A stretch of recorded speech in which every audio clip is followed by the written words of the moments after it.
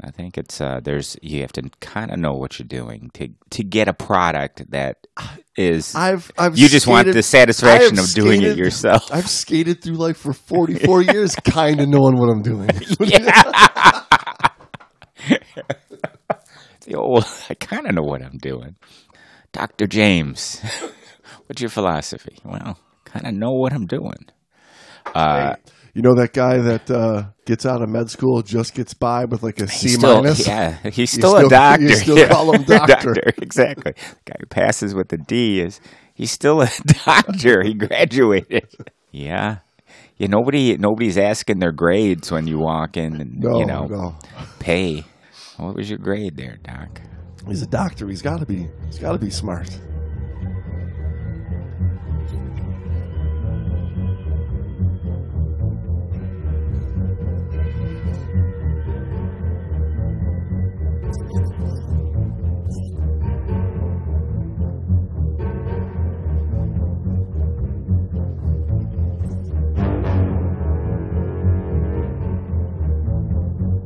The Great Dive Podcast is hosted by your buddies, James and Brando.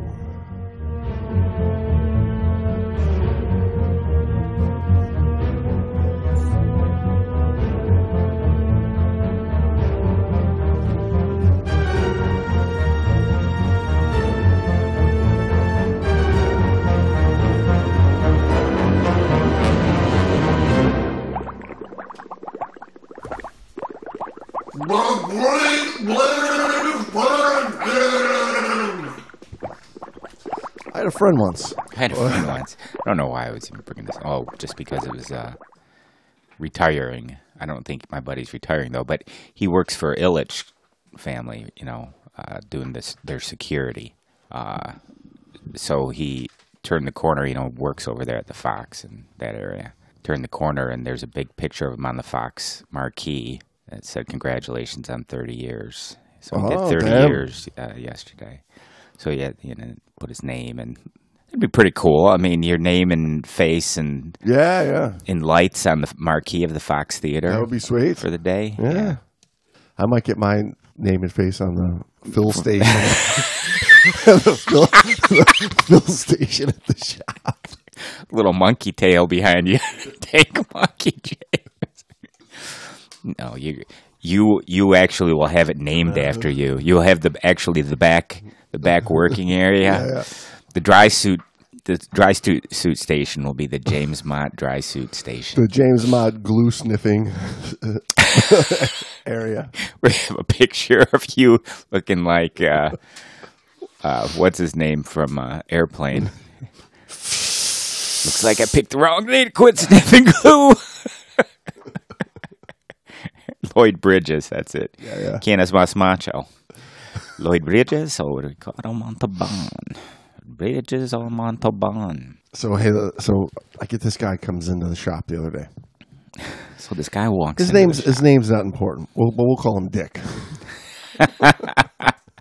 Do I know this guy? Yes, you do. Oh, okay. Everybody knows this guy. Oh, okay. He's one of those guys. Hmm.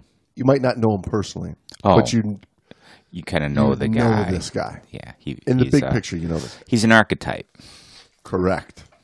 And you know how we have fun with our archetypes. Archetypes, yes. Aren't we all just an archetype? So he comes in with his regulators. Mm-hmm. I'm really pissed off at you. You almost killed my wife. Did you say? What do you mean almost? It didn't work. That bitch has had it coming. I'm like, what? Yeah, we had a regulator service from you guys. She ran out of air. Interesting. He's a doctor, I'll bet. 18 dives in, by the way. 18 dives in from on her 18th dive. Yeah. She ran out of air. And that's your fault. And I think this was actually like the second little trip that he did. Yeah. They did a trip. Okay. Did another trip. So 18 dives from the time he picked up his regulators from service, the regulator started free flowing. Her regulator was too easy to breathe from, so she ran out of air. The dumb astounds me some days. This is and they want to make the classes easier. That's Right. you just set me off when I hear this shit. I just go, what the both of these people have C cards. Both of them have C cards. Yeah. And then when I took it in the back to like throw it on a bench, throw it up on the IP gauge, and throw it on the Magna-Helix to kind of check what it was doing. It was the Octo was free flowing on it. Yeah. Okay, so Is it full of shit? That can go through gas. And then it turns out wasn't even the reg that he said the problem was. It was the other reg. So whether he got confused or what the deal was. Uh-huh. But anyways, so he's telling me this story about how, we were doing this dive. It was like a more advanced dive. So the dive master said, make sure everybody goes to the mooring line and goes down the mooring line. Yeah. Because, it's rough. There's a current. Yeah, you don't want to get lost. And he goes, and my wife is the only one that listened to him. So they all got in and just dropped. Yeah. Left her by herself. Nice. So she comes down by herself, where had he been a mediocre buddy, probably would have seen the free-flowing regulator that they didn't pick up on the surface before they even got in the water, that there was a leak and a free flow going on. Ended up how bad was it free flowing? Running out, completely out of gas eventually, by the end of the dive. So they did a whole 40-minute dive of free-flowing regulator between her legs, probably. Was it just like a little bubble here and there, or was it really going? So or he didn't say. It was like a hissing free flow. Like nothing bad. Like it wasn't right. like a completely blown out seat. It wasn't like a cold water, it wasn't high pressure seat go. Wasn't like a high pressure seat went in the first stage blowing. It wasn't like even like a fully maladjusted, bubbling free flow. Right. It was like a constant stream of bubbles, but still unnoticed by his partner, unchecked, everything, even acknowledged to your buddy, like, hey, they don't know what the sign is for bubbles and leaky regs probably not. And stuff. I mean, they did no bubble check on the way down. All the basics, nothing was done. Right. And that's your fault. It's mine. You it's my fault. Almost killed us. Correct. I mean, the rewards of working in a dive shop with morons. Even if it was full on my fault, like I forgot to put the... It's not your fault. Like if I forgot to put the goddamn seat in the regulator, right? There's no way it can even connect. Yes. Right? Even if I did that, you as a diver have to take responsibility for going scuba diving. Mm-hmm. And when you get in the water, you got to realize that nature's kind of trying to kill your ass. Well, yeah. The environment you just entered is incompatible with human life. Period. Right. That's it. So enter at your own risk and take proper precautions. Get educated. Don't take your class like, God damn it, I got to take this class to go diving. Luckily, it's buy one, get one free. Luckily, there's a Groupon for it. Yes, exactly. I could be done. I could be done this afternoon. There's a Groupon. Or if I just want to blow it off at the end of it, I'll come back in a year or two because it don't cost nothing. Right. I mean, the moment that you just get in the water assuming that you're going to be okay, you're setting yourself and pretty much anybody you're diving with up for a potential problem. Not that it's likely that it's going to happen. No. But the mere fact that it can happen, you always have to have that in your head of be ready. Right. Because anything can happen. You're underwater. That's what the training's all about. That is why you need training. If it were like just walking down the street, your fucking baby training would have sufficed. But it's not. It's life support equipment that you're putting your life on the line with. Also, you can have an experience. That being said, get educated and follow what you're taught. Now, in their defense, when you're taught shit... Well, there you go. Yeah. Hey, everybody, by the way, welcome back to the Great Dive Podcast. With your hosts. You're here with killing your wife, Jamesy. Killing another wife. There you go, Jamesy, killing another wife. And I wish I were an attorney, Brando. So, we're talking about... killing wives. Killing wives and taking responsibility for wife killing. Sorry, wives. Sorry, wives. We'll make it up next week. We'll talk about killing husbands.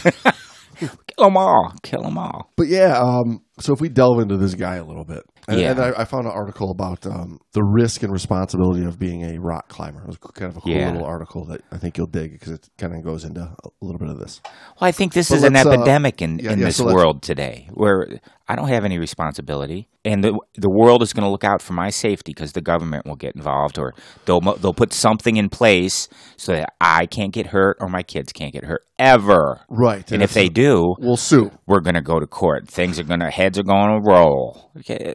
Take some goddamn responsibility. And life is not guaranteed. Right. I mean, that makes it cool, though. That's what the cool part of it is. I mean, is there anything that you do where you just don't assume that somebody's going to be negligent some way, and that you're going to have to cover your own ass? Oh, I don't. I know. Everything. I'm an adult. I take responsibility for myself, and I assume. Nobody else knows what the fuck they're doing. Right, that's the way I've gotten by my whole life, right? It's like I don't ever do anything where I just blindly go, they'll take care of me. Exactly. Hell no. Do you know that would feel so wacky? I would not be. I would be so on edge the whole time. Okay. I would be so uncomfortable. Well, I mean, you have to when you go into the doctor for surgery, or say you're having even a minor surgery and you're being put under. Well, you're like, okay. Why do you think I don't? I know exactly.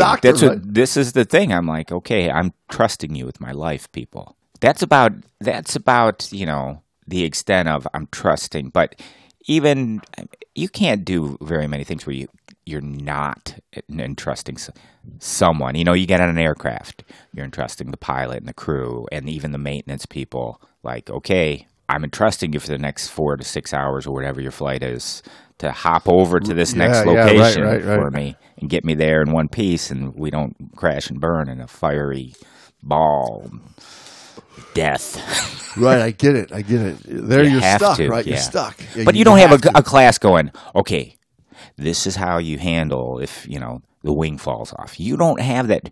Everybody can't have that training. So to survive in this world, you have to. Yeah, but if we all had to fly our own planes. Oh yeah, right. So you went into the class and there was a button in the middle of the dashboard that said, "This is the fly button. Exactly. You push this. This is the land button. You push this, and then you look out the window at the mountains and trees." Right. I'd be like, "Well, are you sure?" Exactly. What makes it definitely fly when I hit this button? This is where the whole autopilot cars. 1,000 things go on. Oh yeah, right. This is the whole thing about autopilot cars to people like us that we're like, whoa, stop right there. I don't think I'm just gonna, click. I'm in.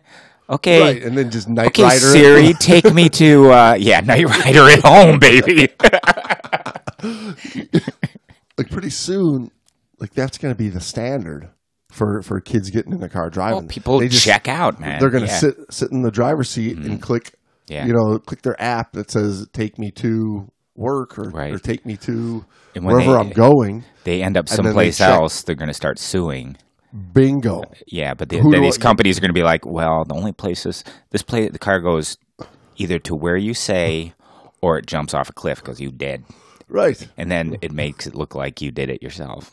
I mean, it wasn't too long ago where people were driving around following their little Google Maps and they get onto a dead-end road. Like, motherfucking Google.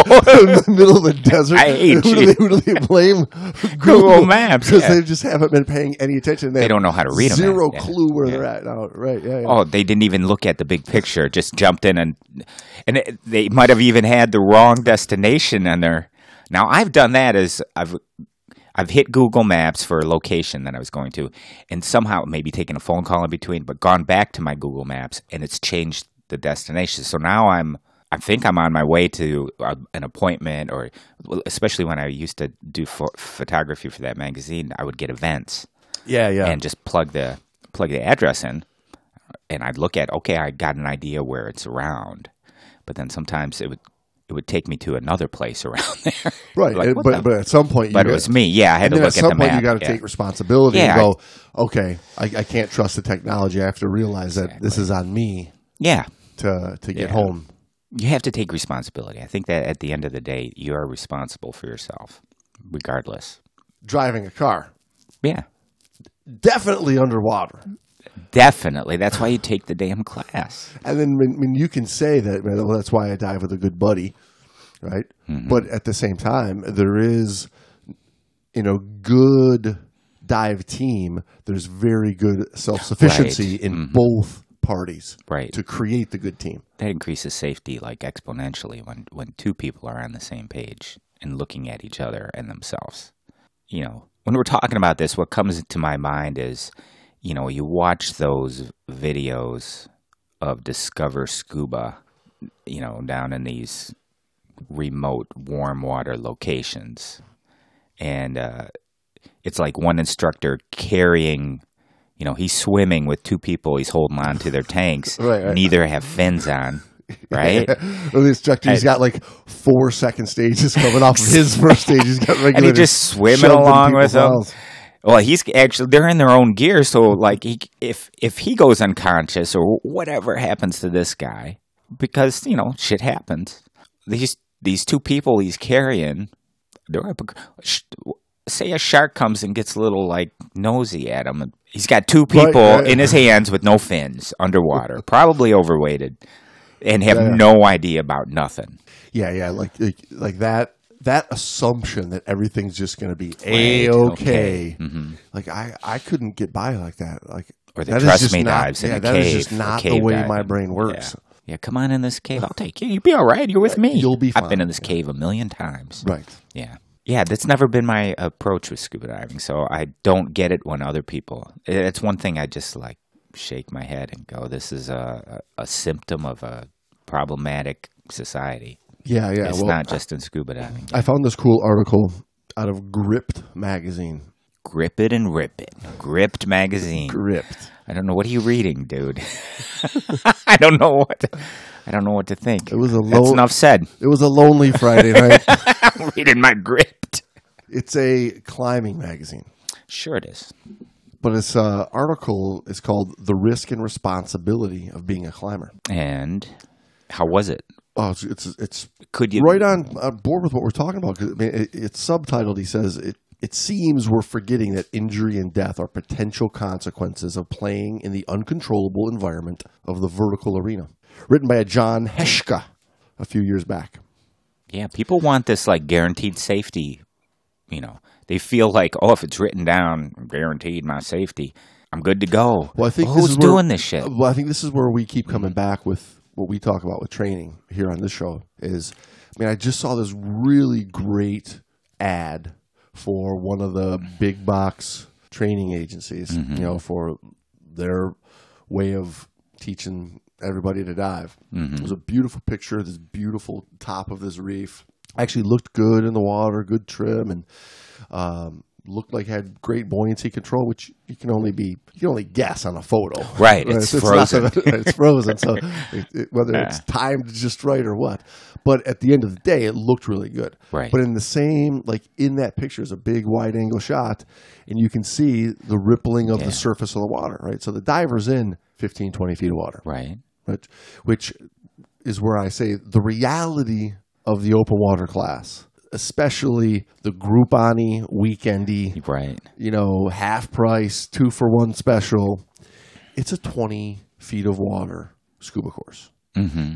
And that's where it should stay. And that's where it should stay. Yeah. Right? You need a lot more knowledge of yourself, a lot more knowledge of your equipment, a way to think beyond what the all-functioning Perdix computer that's telling me everything that I need to know, that's saving my life.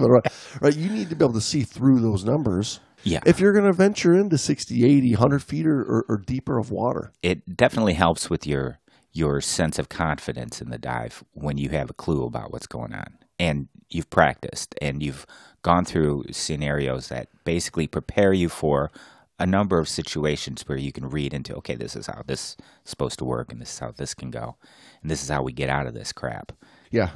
John says, I'm troubled by the idea that the climbing community is slowly, albeit inexorably, creeping towards emasculating risk from climbing.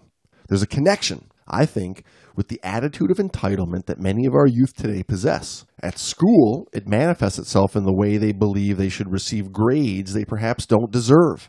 On the rock, this is evident in how some climbers think they should have free access to every cliff or that challenging climbs should not be dangerous.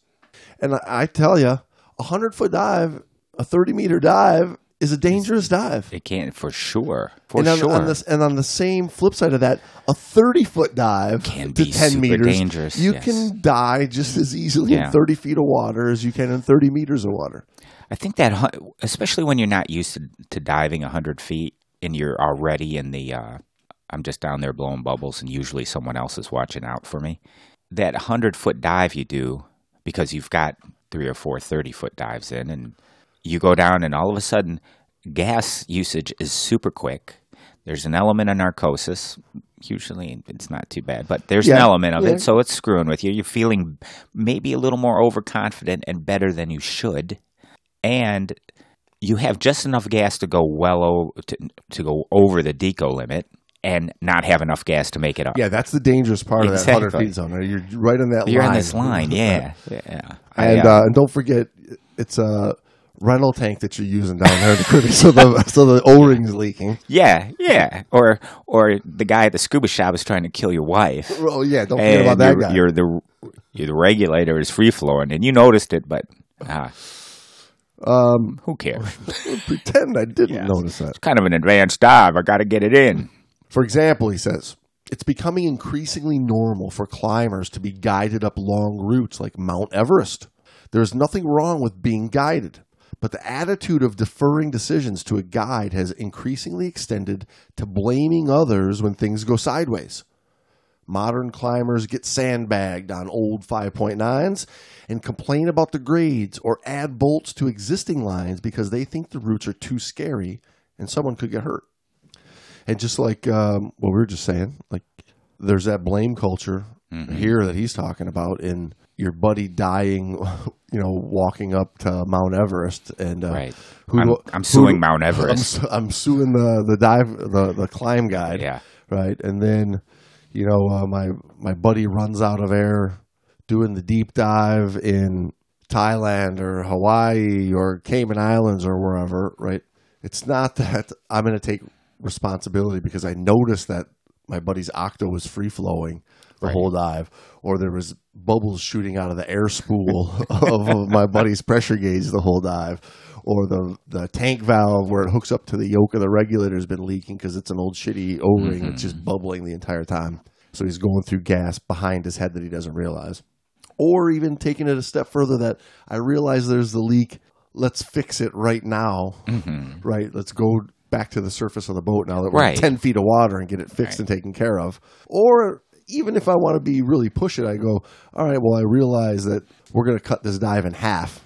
Yeah. Because I'm losing There's a slow gas. leak, yeah. I'm losing gas faster than I normally would. Not, well, everybody else is staying down for 45, 60 minutes. Exactly. So I'm going to take that tank all the way down to 1 PSI and then go, dive master, help. My damn scuba shop that serves these regs. They almost killed me. Yeah. I can't imagine it. And maybe it's the way I grew up. I don't know. We're old. I shouldn't say we. I'm old, and I'm like the old man with the socks on the lawn yelling, get off my lawn these days. I never thought I would get there, but you kind of get there because you just look around you and go, what the fuck is going on? Do any of you people get up and go, okay, well, I'm going to be responsible for myself today and myself in this world, and I'm not going to blame someone. You, and I think people are conditioned to blame. They watch nowadays. That idiot box. Yeah. That's all that's on the idiot box. Well, because you Comes can't from the top down. You can't solve the problem and completely rechange the education in the 30-minute show, but you can get a lawsuit and you can get a verdict in 30 minutes. Exactly. Yeah, thanks, lawyers. It's more than the style versus safety debate. The current mindset almost disavows risk. And when someone does get injured, instead of looking inwards and understanding how it could have happened, we look to the courts for restitution. Climbing has fallen on hard times. A bolt breaks in Australia, resulting in the death of a climber, and a lawsuit is pending. A commercially guided expedition doesn't summit, and the operator is sued for breach of contract. A climber is injured during a fall and sues the climbing gym. A guide is sued after the alpine ice. He's leading dinner plates, causing him to fall and pull out the belay anchor, resulting in the death of his client. Belayers and manufacturers of the belay devices are sued for not catching a fall. A climber dies during a descent in the Tetons, and the National Park Service is sued for a failed search and rescue response. The list goes on and on. Insanity. I get it. Somebody dies, and it's a close person to you, loved one, whatever. You want something to be done. You want to lash out, I guess. Maybe you're hurt. You don't know what to do. But to just start blaming, it doesn't make it go away. It doesn't bring the person back. Ultimately, when you engage in these activities, don't you assume, hey, I may not be coming back. Right. This might be it. In a way, is that not the draw? That's what I say when I go out diving every day, by the way. Bye. Nice knowing you. I hope you guys will miss me. Eat your breakfast. I might not come back. Eat your breakfast. They're all like, shut up, Dad. Go. Like, just go. You keep promising this. You keep saying this. Is this a dangerous dive, Dad? No, I just might not come back. No, my kids will be listening to this, and Julia will be. I might not even do the dive. I just might go get coffee and just never come back. I haven't dived in 20 years. Yeah, but no, I mean, that's why that's kind of why you got into diving, is so that you're not the fat, lazy couch potato sitting on the. Sitting in the recliner watching the show about diving. Yes. Like you're getting out there and doing it. You do. That's part of the draw. Yeah. I mean, that's human nature. Certain human nature, I guess. It's a lot of the cool factor associated with it, that you are doing something risky. But you're also putting you try to take and mitigate that risk so that it is it's really testing you and your abilities and how well you. It's one thing to read a book and learn something and you just have this knowledge. But to really test that knowledge and put confidence into what you know and do and in your practice, you learn a skill and you gain all this knowledge of how this environment operates and how our body works in it. And then you want to put it to the test. You want to see, hey, can I do this? Yeah. I mean, there's a certain element of self-challenge to it, isn't there? And that's part of the reward is I prepared for this. It took a lot of work.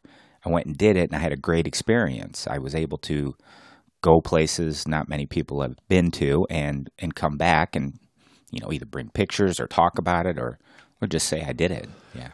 Right, yeah. And being able to then future plan with confidence because you inherently know something. Breeds success, yeah. Even like planning gas in training and being able to not just say, hey, you should have a little bit of a reserve in case your buddy runs out of air. Yeah, come up with 500. But to actually do an air share in a class where you come up from a depth that you're now rated to. Right. You've actually done an air share and you go, oh, wow, actually, I can calculate this. And I see how difficult it is. And I can do this. And I realize that it's going to cost me a decent amount of gas to come up properly, come up safely, come up clean. And I need a partner that can hold the depth and control buoyancy and trim and not completely blow shit. Yeah, not just shove a regulator in their mouth and pop to the surface. Right. Yeah, all that stuff matters.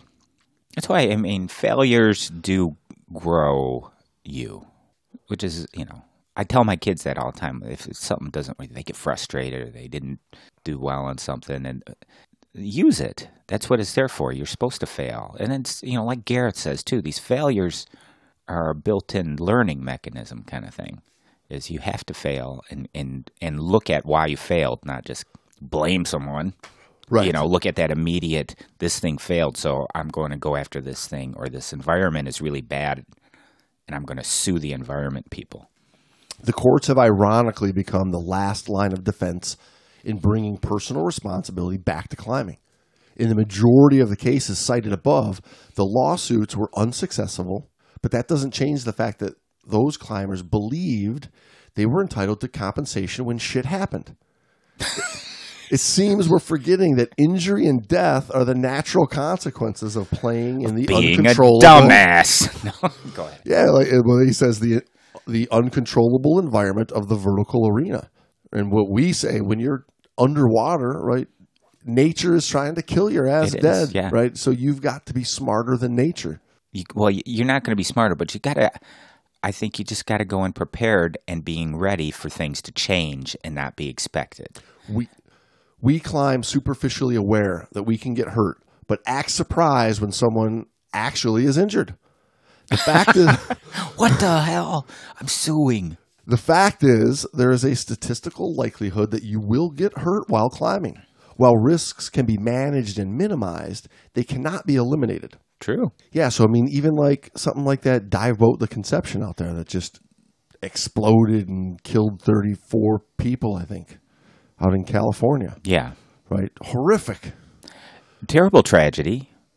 Can it happen? For sure. You know that when you get on board. Like, okay. I'm not saying, yeah, all these boats could just explode at any time. We could die in a fiery mess. But it is a possibility. You take risk. You take a risk. Look at all the Sailors shipwrecks. know Look at this. all the shipwrecks out in the Great Lakes, Yes. right? Right there. Anywhere in the world, right? Nobody got on that boat that day on that last trip in Said, November I'm saying, going to die.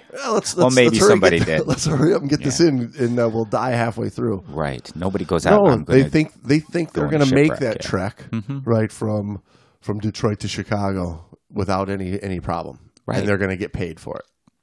And then they collide in the fog with another ship, and now there's a watery grave. Right? It can happen. Right. But they also train for that kind of thing. They do have, that's why they have lifeboats. That's why they have, rescue teams. All of this stuff is there because it's a distinct possibility that there's going to be a disaster. And if there is, you're remote. And that's why it's deadly. That's why the risk is up there. It's not, it's not like, okay, I caught a bush on fire next to the hose at home and I squirted, Right. It's not that. You're out. So things can happen. I guess there's another way to look at it is like, did something happen because somebody was negligent? And that's completely, yeah, it could. I mean, if I'm driving my car, Yeah. and I'm eating my double burger and fries and drinking my biggie drink, and I reach over to drop one of those French fries I dropped, right, and I swerve and get into a car accident and go flying out the windshield because my seatbelt, right, something was wrong with my seatbelt. I didn't clasp it in all the way. I mean, I find a problem with suing the seatbelt manufacturer, right, for being negligent because the clasp on the seatbelt isn't easy enough for me to close. Yeah. When I get in, when I get my food, because I had to undo You it when do I it had to automatically. I had to undo it when I reached over to get my drive-through food. I couldn't clasp it all the way in, and then now that I swerve into oncoming traffic, Yeah. I find a problem with that. Well, that's along the lines of people, used to, when you get the beep going, beep, beep, when your seatbelt isn't hooked in, so the people would put it behind their back and click it in, and then they drive, get in an accident, come out and sue the seatbelt the car manufacturers like, hey, you shouldn't make that a thing I can do. Yeah, right. Like now wait a minute. Now the car manufacturers have to engineer a car that outsmarts your dumbass. that you cannot possibly drive without the seatbelt connected. Right. Well, that's what it could do. It was connected, but it has to be connected around your body is what they're going to figure out. And then they complain about that. There's been an almost subconscious extending of the safety net, security and predictability found in climbing gyms to the mountains and crags. This is a dangerous drift. It's like pounding the square peg of adventure and the mountains into the round hole of automatic belay devices in climbing gyms. It just doesn't fit, nor does it make sense. The climbing instruction Bible is aptly entitled Freedom of the Hills. Implicit in its title is that climbers have the right to take risks, which may unfortunately include decisions that result in their deaths. Climbers accept, or should accept, that climbing is inherently dangerous and that they can get hurt in any number of ways. Falling rock, bad pro placement, bad bolt placement, etc. Phone charger. And for us as divers, right, you have to realize that Your equipment can fail you. you can get your equipment can fail you. People think they take their regulator in to get it serviced before a dive trip. That's great. Now the Pope Perfect. has blessed this, and yeah. it can't do no wrong. And then, but literally 30 seconds in the saltwater is all it really takes after a perfectly It's reset. It's reset. All bets are off Right. at that point, right? Like anything can go once you enter into the real environment, right? And you don't purge the regulator correctly, or you let water get into the first aid somehow, and then everybody's like, "Well, I didn't do that." He did how I many didn't do dives? that. 18 dives, whatever, in various So over the course locations. of- Over how long of a time was this? And then he's not taking his gear apart. He's letting No. the dive master and the boat crew Yeah. pull the regulator on, pull the regulator. Even if he was, it's like still, dude. You can do everything right, and the shit can fail you. Depending on the route or the circumstances, climbing may not be as harmful as playing Russian roulette, but it is inherently dangerous. And same thing for scuba, right? That's why we get the good equipment. That's why you get the good training. But Yeah. it doesn't take away the fact That's right. that you're a human being going underwater trying to live. And you're relying on technology. You're relying on a bunch of things put together that are supposed to keep you alive underwater. Now, the thing, you can do everything right. You can have it serviced. You can take good care of it. It can still fail on you. You have to enter the world assuming Right. that it's going to. Right. Right? Kind of. The chief attraction to sport climbing is arguably the strength, skill, and artistry required to ascend a route. Exposure to risk is secondary to the aesthetic and physical challenge of climbing. The biggest fear on a sport route isn't getting hurt, but fear of failure and not ticking the line. But you can still get hurt clipping bolts. This is very different when compared to what an alpinist is exposed to on a north face, where the potential for rock or ice fall and shitty rock always exists, and failure takes on an entirely different meaning. Yeah, different environment. Yeah, and then the same So thing in it scuba. has There's different hazards. There's different different risk, levels yeah. of scuba as well.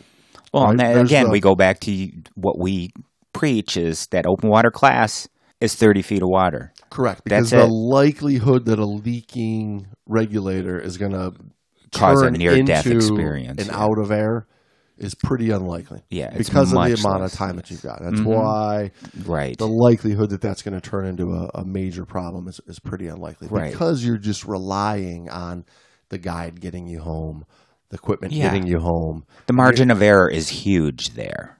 That's what it's about. The margin of error includes you're a dumbass. Correct. That you're with somebody who's not watching your gear. You didn't check your gear very well. You weren't paying attention to your pressure gauge. Your buddy's not paying attention to you. You're all on different pages. You go down the line while your buddies and everybody else goes down off the line against the dive master's, directives. All of that stuff is taken into consideration when you're doing a 30-foot dive. You have a big margin of error. That stuff can happen, and the likelihood of you getting injured, not very high. Now, But you when do it you- on a 100-foot dive, Well, we're doing the deep dive today. Yeah. And you take that knowledge and that training, all person those issues, who, yeah, right, who now goes to this new environment of 100 feet. and doesn't pay attention to their buddy. And their buddy Well, that doesn't margin- pay attention that to their margin own of error is gear. gone now. And nobody else is paying attention to the buddy. And, yeah, they're not even together on the dive. And then they want to take it to the 100 feet, and let's do it on the wreck. Right, but I have a really good scuba technician that does my regulators. So And then we I wanna- should be good. I'm golden, baby. And then we're going to follow this guy in the wreck. Exactly. Right? And you can see where that level of intensity is greater and greater and Right. greater. And if you're still relying on the rosy, happy world of where you should be in 30 feet, and you're trying to apply those tools and that training into this new world, well, I'm sorry, but you're setting yourself up for failure potentially. And Yeah, an incident, something. yeah, Something's going to happen. And the seriousness of that failure Right. gets The greater and greater right. and greater. The consequences are a little more harsh. Deeper you go and the further you get into diving and the more challenging the environments you get into. That's why I tell students, start getting some experience. You've been trained to 30 feet. Go get some 30-foot experience. Then come and take an advanced course. Start getting a little deeper. Start doing different environments. Don't just go down to the Caribbean, dive 30-foot reefs and then think you're going to dive here in the Great Lakes. Right. It's well, a different world. That's the thing is everybody just looks at that card, that advanced open water card. Oh, yeah. And it's like the golden ticket to get out and do anything you want. Right. I remember when I got mine, I thought, now the world is my oyster. Then you start diving, you're like, whoa, I'm really not prepared adequately to be doing these dives that they say I'm prepared to do. I need to gain experience and start gradually developing a depth, repertoire or whatever you want to call it, where you start feeling comfortable going 40, 50, 60, 70, 80, 100 feet, a little bit at a time in different environments. Yeah, I would say you're the exception to the rule. Well, I know I am. Because of course I am. It's always been that way. Because most people just look at the computer good and bad. right, they're in 130 feet. Right. And there's numbers on that. That tell me what to do. And I go a little bit deeper. The numbers get smaller, but there's still numbers. I'm okay. When they start blinking and going beep, beep, beep, beep, beep, beep, they go deeper and now deeper. It might be. Right. They're like, I can hit the 150. I can hit 180. I'm still breathing. I'm just going to take a quick dip, and it's going to get me home. Right. Then you hit a downdraft. Right. Or you get tangled in something. Or anything. Or you get knocked out and you're like, turtle! Turtle! Cheese balls floating by. Yeah. Right? And because now you're in that environment with I can see the shimmering of the surface 30 feet above me. Training is all I've got in my back pocket. Right. If you want to stay safe, you should not venture Stay outdoors. home. Yeah. Stay on your lazy boy in front of that idiot box and eat cheese balls. Cheese balls. But, I mean, is that not inherently dangerous too? I mean, everything's got you're going to die. Yeah. Well, ultimately, and I say this to my kids, ultimately we all kill ourselves. We're a big suicide machine. So ultimately, one way or another, you're killing yourself. Whether you pick up the crazy girl in the bar and she stabs you at night while you're sleeping, doesn't matter. You did that. Right. Ultimately. Or you have a heart attack from eating cheeseburgers. Cheese balls! Yeah. You ultimately did that. Right. You can delay the onset of your suicide in many ways. Get training, right? Go diving and then earn the cheese balls with the vodka shot, If you want to stay safe, you should not venture outdoors. Stay inside. Remove all risk. And watch your soul get eaten away by tedium. I love it. I love that line. Yes. You may not get physically hurt, but you will also not experience the independence, self-reliance, beauty, and wisdom that climbing can offer. Risk is integral to climbing. Some forms of climbing are, of course, more hazardous to your health, and each type has its own rewards and tolerances for risk. We should not, however, confuse what is appropriate for gym climbing in terms of risk and safety with what is acceptable for other forms of climbing, because it clearly isn't. But as the above cases indicate, some people sure appear to be thinking along those lines. And just substitute diving for climbing in that, especially that last. Yeah, and like when they say gym climbing, like climbing in those rock climbing gyms, pool. Mm-hmm. Yeah, or like that basic open water of here's a bunch of equipment that you need to learn how to use because it's going to keep you safe underwater. And fully trusting in that equipment and that dive guide to get you to where you want to see something cool and to get you home safely. When you take that knowledge and that comfort and apply it to a place where you have to be thinking on your own, you have to be in a dive team that's accounted for issues and problems, and you've taken on the freedom and the reward of that self-reliance. Right. I mean, that comes at a cost, right? You have to be responsibility. Yeah, and that cost is responsibility for sure. You have to get yourself trained, and you have to understand what good training is. That good training should show you that there are many ways that the shit can hit the fan. Well, here's my other thing I would say to students. There's no possible way you can put someone through training that will put them in every single circumstance they're going to encounter. Correct. So you have to start to train a mindset of an approach to diving. Like, this is how I go into it. Again, like you say, thinking this place is trying to kill me. So how do I go in there, enjoy what I'm doing, be adequately prepared to the best of our abilities as human beings in this environment? How do I do that And that's what I think good training is it realistically says this is a philosophy or this is an approach to diving. And we'll show you a number of ways that our training will get you out of issues and how to basically prevent them from occurring versus and deal with them when they do occur. Right? Exactly. Accepting the fact that it's a likely possibility. Right. And I think that when you've done training like that, it opens up the amount of fun that you have overall, right? And the dives are incredibly much more enjoyable after you've when you're done that work. Yeah, when you're confident, like, okay, so but the industry I overall, know if something happens, I'm pretty well adequately trained and practiced. I can handle it. And so can my partner. We're both coming out of this. And when I look at the people I dive with James. Pretty much. There's a few other people, but why? Because if something happens, we're both going to come home. He's going to be able to help me get home if it's happening to me, and vice versa. I'm hoping he believes the same thing in me. Because we're able to handle. We've seen what we can do. You're trained in a team so that your teammate is an asset, right, and not just somebody underwater who ends up being a liability. Right. That's why we bring spare masks. Well, the reason I bring up spare masks, I know so many divers do tech dives or cave dives don't bring spare mask. I always bring one. Have you ever had a mask? Yeah, that's why I carry a mask. I've had it happen, but these guys have never had it happen. And so after about, 20, 30 dives of not having a mask they go, that's just taking up space in my pocket. So they don't bring it. And I always say, what are you going to do? Oh, it'll never happen. It happens. Oh, it will happen. It happens. It's just like regs are going to free flow. You're not going to see it. Your buddy's supposed to point it out to you, or you're supposed to notice. Things are going to fail. Your buoyancy compensator is going to fail. You're going to lose a fin.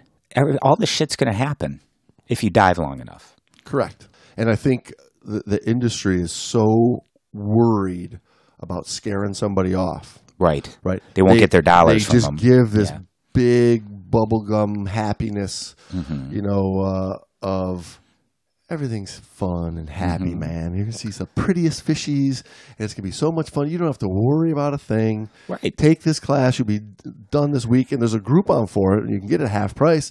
You'll be done, and you got this top-of-the-line reg and this top-of-the-line computer. That's if you have the best stuff, nothing can happen to you. Split fins. It's like having four of them. You need a regulator with a ruby as the high-pressure seat. You need this. You need these split fins for $190 a pair.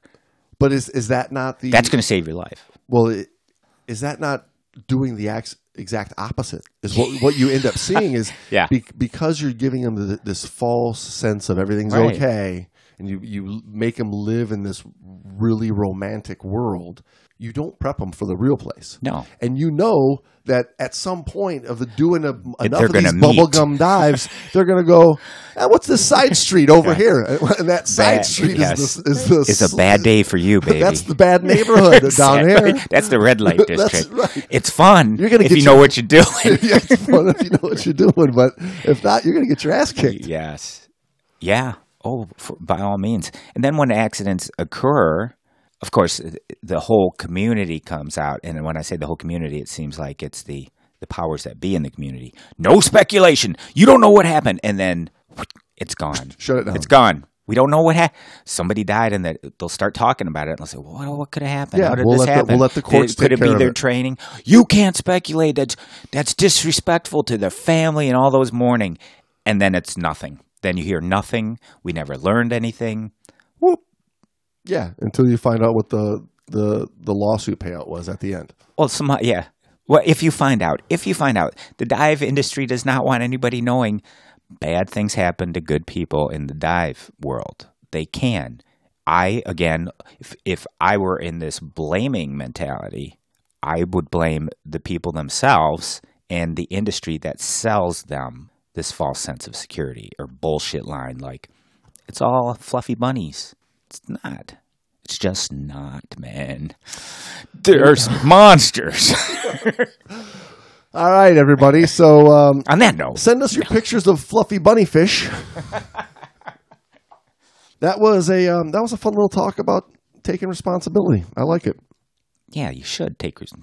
Yeah, it was good talk. Good choice, Jamesy. I like that one. It's what's the word? It's very pertinent to today's what seems to be today's mentality of people coming to take over this world when we leave. It's you owe me. It's not my fault. I'm entitled. There's no risk in life. It was a little incident that I experienced in the shop, and I'd like to say it was a one-off incident. Oh, no, but no. over the last couple of decades, I've heard it. If I've heard the story once, I've heard it 1,000 times, something along those same lines of, it's not my fault. It's not yours. my fault. Yours. Yeah. Everybody exactly. else. And that I thought was very fitting with a lot of stuff going on today. And yeah. Well, hey, everybody. Thanks for listening. Thanks for all you Patreon supporters out there.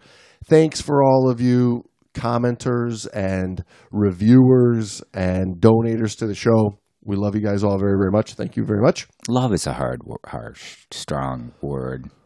Love. Love. Do you want to make love with them? I didn't want to make love to them. That's what love implies. I care deeply about them, but as a friend. We're just friends. Okay, everybody. Hey, till next time. Oh, wait, you want to sign logbooks? It wasn't my fault. You owe me, and I'm suing. Love, your best buddy.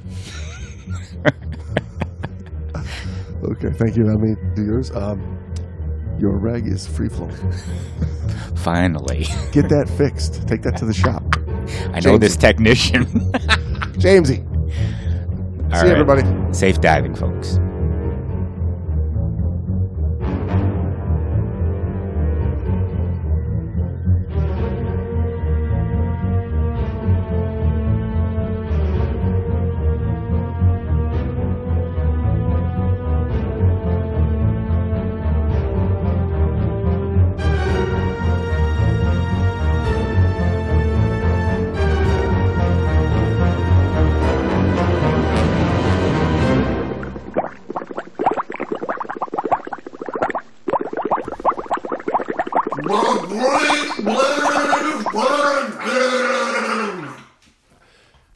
I don't know if we even want to go there. Yeah, let's go there. But the fact that you said it, we have to go there now. Let's go there.